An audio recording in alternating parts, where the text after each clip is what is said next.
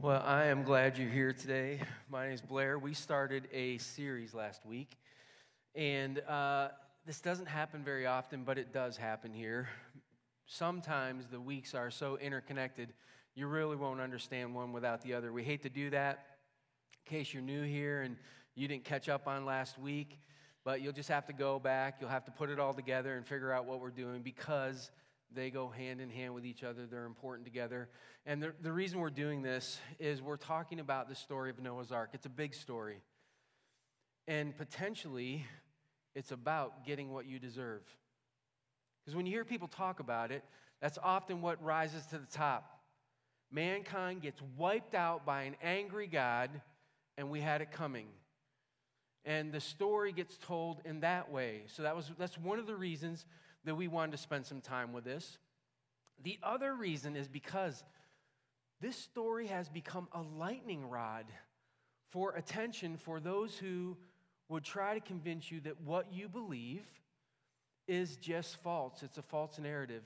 And so they start with the Noah story. And so we gave you all that kind of information last week. We kind of unloaded it on you. And just in case you think I'm insane about this stuff, I found a video clip I want to show you. Now, I want to apologize because it's starkly political. But I think it's the nature of the world we live in right now. I think people's political view has become their primary view that they see the whole world through. We're attempting for our relationship with Jesus to be the primary thing that we see our world through. But I want you to see what this reporter thought was a really great letter to the editor that was worth sharing with everybody. Check this out. I want to read you guys a letter to the editor that we found in the Lexington Herald-Leader. It was a fascinating attempt at trying to explain why some people support President Trump. Here's what he says. Why do good people support Trump? It's because people have been trained from childhood to believe in fairy tales. This set their minds up to accept things that make them feel good. The more fairy tales and lies he tells, the better they feel. Show me a person who believes in Noah's Ark, and I will show you a Trump voter. Look, this gets at something, Dean, that my executive producer likes to say is, hey, voters want to be lied to sometimes. They don't always love being told hard truths. I have been surprised at the number of people who have come to me over the last week and talked about their interactions with people who are in positions of authority that have attacked their beliefs openly and without any hesitation. Where it's just bring it up and call you somebody who just loves to embrace lies, and it's no big deal, and they kind of go on with it. And so we introduced a lot of information, and I left it open-ended. I was hoping that you would go out of here and have some discussions with each other, and I got feedback that was happening. So I'm excited that took place. And I went last week without telling you what I thought, and I thought about trying to go for 2 weeks, but that would just cause problems, right? So here, let me just give you my take on last week, all right? So I'll just give you my take on last week. Here's some things that I believe. I think something happened. If you were to try to argue with me that there were 200 stories around the world in cultures that had so many similarities and that it was just coincidence, you're going to have a hard time convincing me. I don't buy it. There's too much evidence there alone that something took place. I think another factor for me is I think God inspired this book that we read. I think he has intentions to share truths, and that's what's important to me, and I want to find those truths. But that's also why, at some point, the argument over the facts is not as interesting or compelling to me. See, I'm convinced in studying this scripture that every area of scripture that I've been in was written to a people in a certain time and culture. It was aimed at them. And so those people knew exactly what was happening. They knew what was being talked about. But the truth that was being embedded in those conversations are the things that are really important for us, because those truths, they span cultures. They span ages and time. And that's why it's important, I think, again, I mentioned this last week, but I'll just say this again. I think what's more important about this story is why in the world is it there? Why is it being told? Because up to this point, God has made a differentiation between him and all the other gods of the ancient world. And all of a sudden, what seems to come into the story is something that's very similar. A God who gets angry, wipes out everybody. Why? Why is that told? Well, that's what we're going to spend our time on this morning.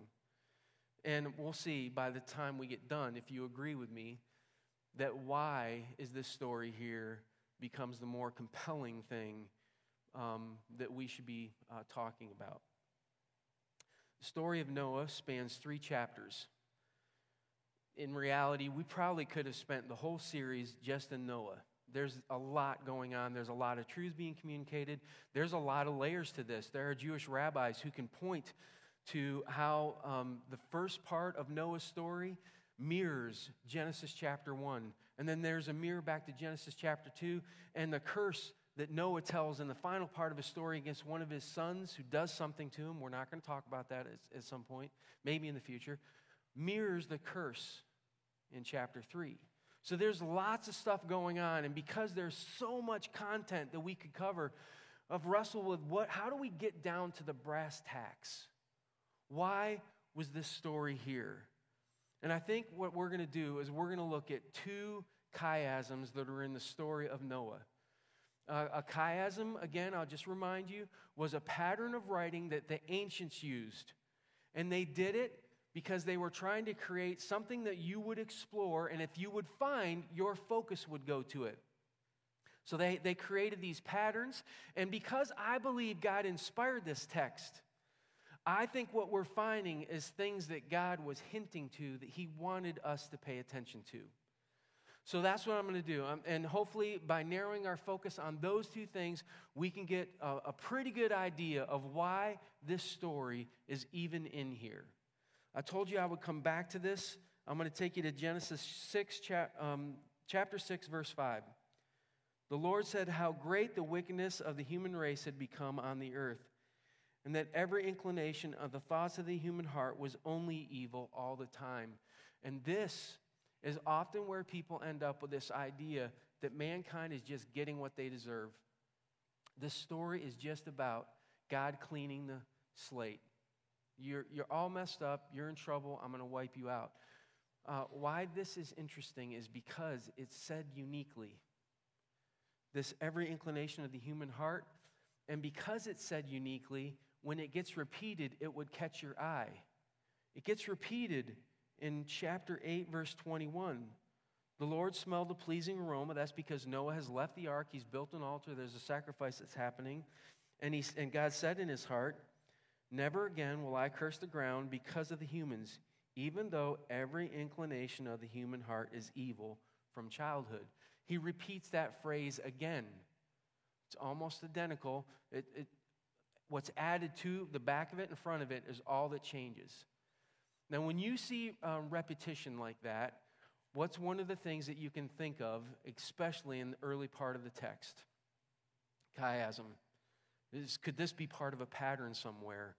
And in this case, if you went and started looking between 6:5 and 8:2, a pattern, probably the easiest one for us to find, would emerge because it's all based on numbers. The numbers start 7, 7, 40, 150, then it goes 150, 40, 7, 7. And I'll put up the verses. You can see the pattern. It's right there. And because they're numbers in that pattern, probably the easiest one for us to diagnose. There are other ones that are going to be more difficult. The next one we're going to talk about is more difficult. But this one you can see. And I could go through and highlight. And if you get to the middle, and you say, okay, what's the hint? What are they hinting at here? It's a little phrase. Let me read it to you. But God remembered Noah. Chapter 8, verse 1. I'll read the whole verse. But God remembered Noah and all the wild animals, all the livestock that were with him in the ark, and he sent a wind over the earth, and the waters receded. Why is God remembering Noah something that God would want us to focus on, pay attention to, perk up to? See, last week we talked about the massive number of worldwide flood stories that exist. There's a lot.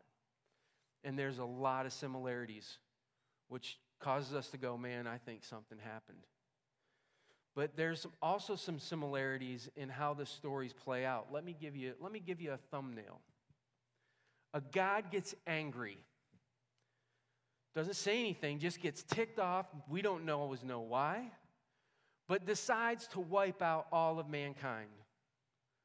Somebody in the human race figures this out and sets out to outsmart the God with a plan, because the gods are really powerful, but we're a little smarter than they are.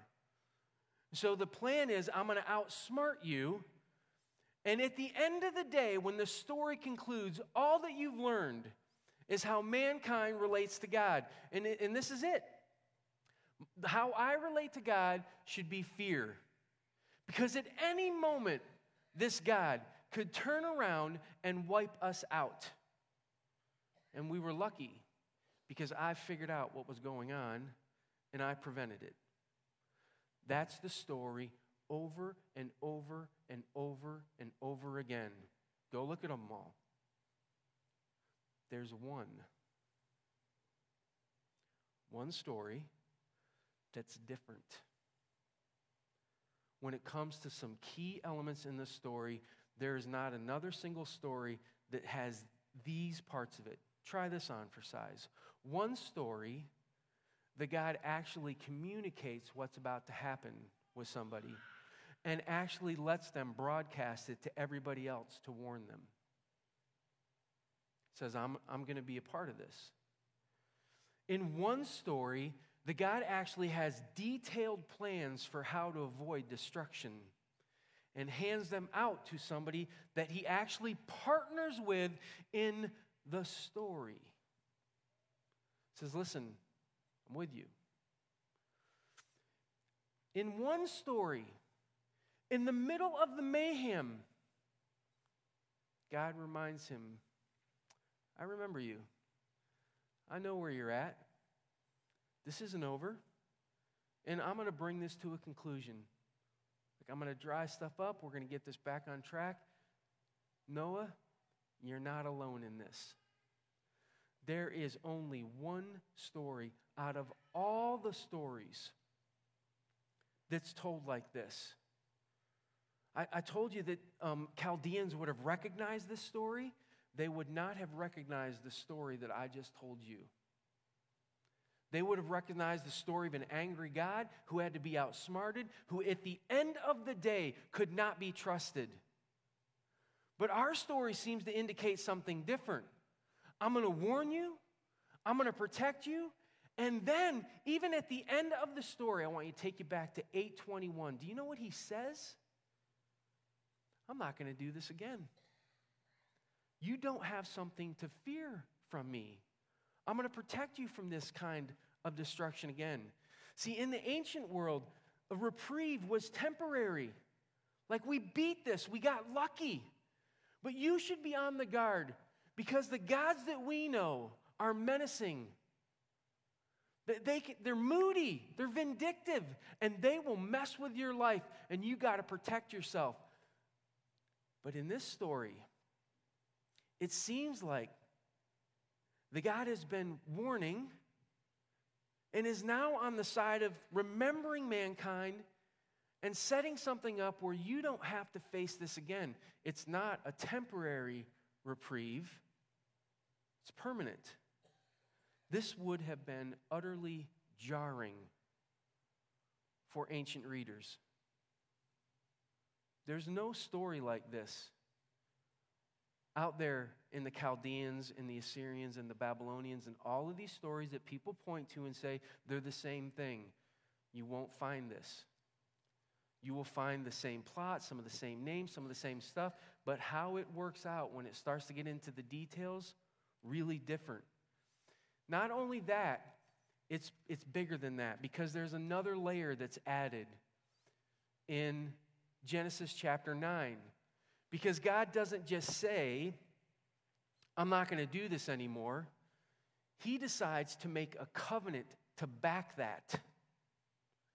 It's found in Genesis chapter 9, 8 through 17. And if you were to go and read Genesis 8 through 17 a few times, you would start to think, this is some of the weirdest stuff I've ever read.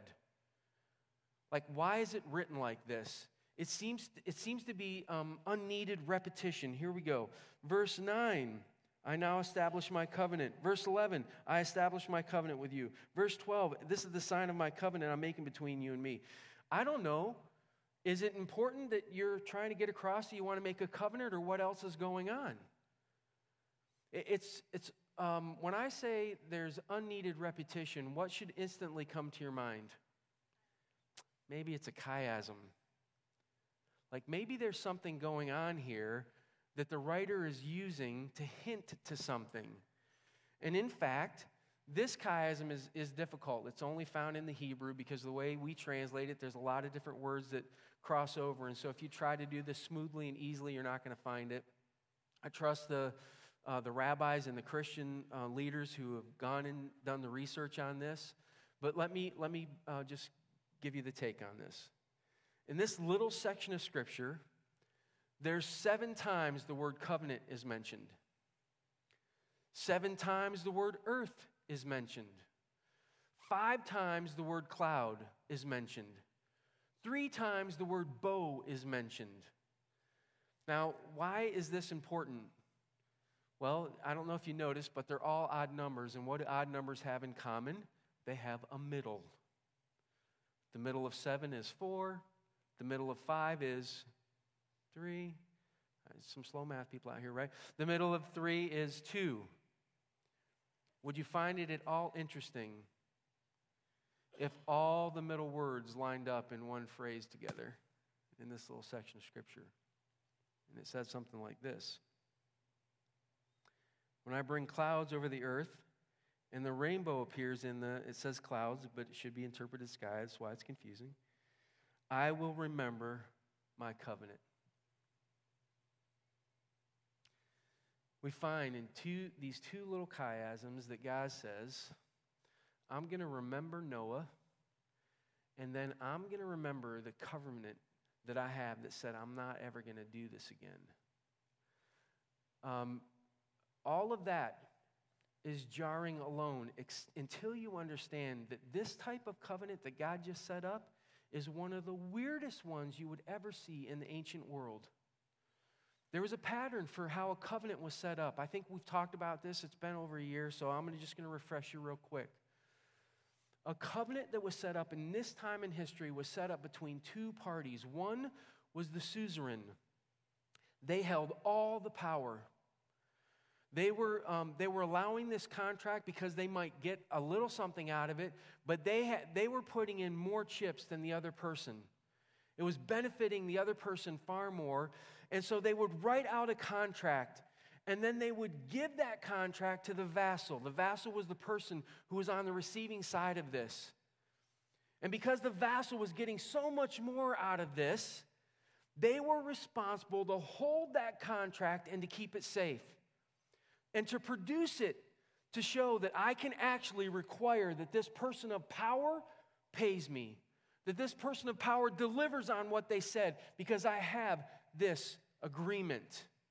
So this agreement is made this way between one who is powerful, and then the responsibility lays on the one who is the vassal. I'm going to do some work in your place, and you're going to pay me the sum of money, and the sum of money is nothing for this person of power, but it might be a year's wage for this vassal, so it's a big deal, and they hold on to that covenant, and they protect it. And if they cannot produce it, they will not get paid. Well, that's normal. Could we agree as we look at this story that God's in the position of power? Like he holds all the cards. He's the powerful one. We can agree to that. Could we agree that mankind is going to get more benefits out of this agreement than God is? I'm not going to do anything. I'm not going to destroy you again. The question I have is, what exactly is mankind's responsibility in this covenant? Go and look. What did chapter 8:21 actually say about the human nature of man? He says, despite the fact that the human heart is inclined towards evil from childhood, I'm going to give this covenant. Has mankind faced worldwide destruction? Have they changed? Does it look like they will? Does it look like they have any intention of doing anything different in the future? No, it doesn't. So they don't bear any responsibility necessarily to do anything different up to this point. And by the way, who's holding the evidence that the covenant was made? Let me ask you this. If I asked you to produce a rainbow at 12 noon tomorrow, could you? Only if the circumstances were perfect, right? Because it's outside of your control to produce. So mankind doesn't even hold the responsibility as a vassal in this relationship. God looked at mankind and said, you're such a mess that I'm going to make a covenant where I'm not going to trust you to fulfill your side of it. And more than that, I'm not even going to trust you to carry the sign of the covenant because I don't know how well you'll do with that. So I'll do that. I'll produce the thing that will cause me to remember that I've made this agreement to not wipe out mankind forever. Now listen, this is really important. He uses an image. And we've translated it rainbow. That's not what the Hebrew says. The Hebrew says bow. Why did translators do that? Because they were trying to help us figure out what was going on and what it was like, all of that sort of thing, right? But for them, it was bow. And what is a bow used for? It's a tool, right? It's just a tool. We could agree with that. This is hard. Some compound bows, you pull back and then it releases and you can hold it. This doesn't have that. So it's a real pain to pull back because it can also be a weapon, right? It can also be a weapon. You can pull it back and it can be a weapon. Oh. It would probably be irresponsible of me to aim a loaded weapon at a group of people, right? But what if I didn't put it on the string and I just did that to get you to consider what would happen if somebody pointed a loaded weapon at you? All of a sudden, it wouldn't be funny anymore, right? Now, I want you to consider that what he's saying is, I put a bow in the cloud. I want to put a picture of that up on the screen for you to look at. I want you to look at this rainbow. If that rainbow is a bow and it's loaded, where's the arrow pointed? Up. Is that person standing underneath the rainbow in danger? Listen, because we know the story, this is not just imagery.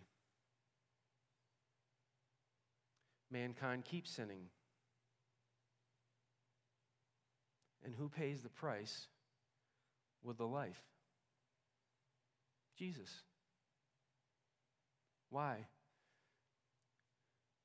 Because the arrow is pointed to heaven. Listen, this is not just a simple story about God destroying mankind. In fact, if you want to catch what's going on right now, this story is about a God who willingly loves you and steps in front of the crosshairs for you. Kept sinning. That didn't change. You didn't do anything to deserve this covenant. You're not going to fulfill it. The arrow's going to get fired.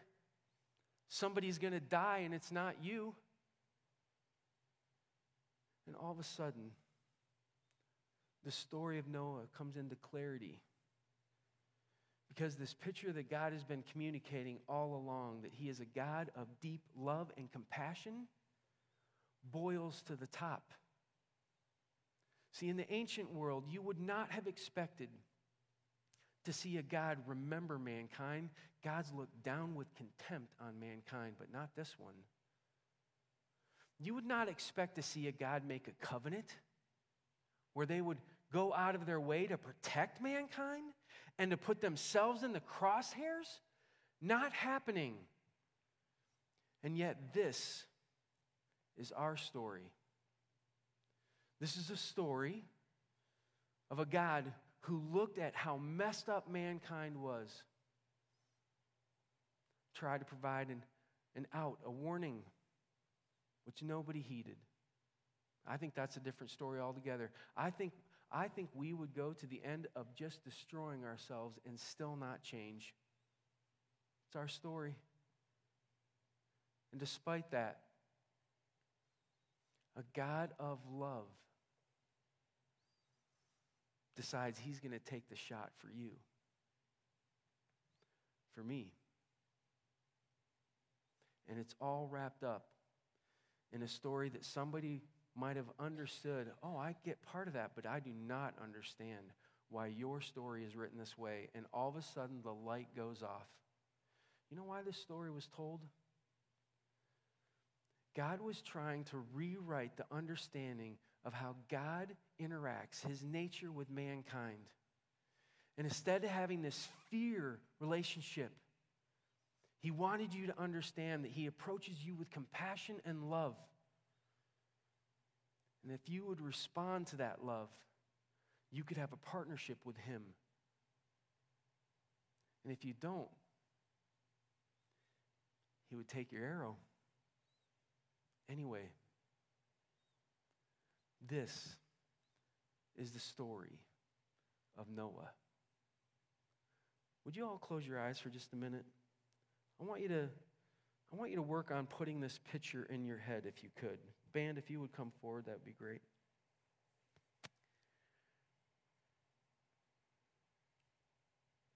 I want you to imagine that you've done something horribly wrong. It's way out of bounds. You're guilty of it. You did it. And your choice is to run. And you run and you run and you flee. And I want you to see yourself getting to like the most barren part of the earth. Where would you go? Would it be in the middle of a wilderness? Would it be in a desert? Where would you go where you would think, nobody's going to find me here? I could be safe here. I want you to have that picture in your head.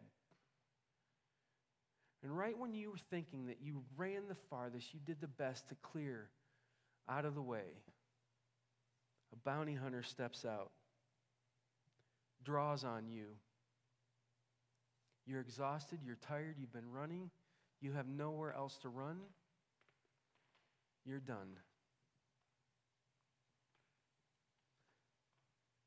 And for some reason,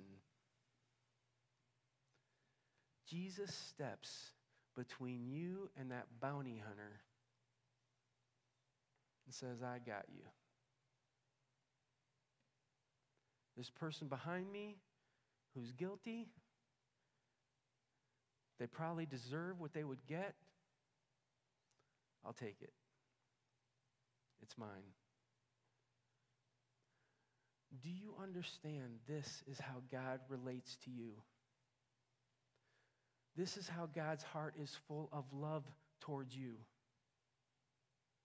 And the story of Noah puts that front and center. Mankind deserved it. But God made a covenant. Never again. Out of my deep, compassionate love for you. Never again. God, as we think about you standing between us and certain doom, we thank you for the love that you bring. We thank you for that blessed name of Jesus, who covers us, who stands in the crosshairs, and says, out of love and compassion, I'll take the shot. God, may we see the story of Noah in a way that changes how we relate to you. I ask for that in Jesus' name. Amen.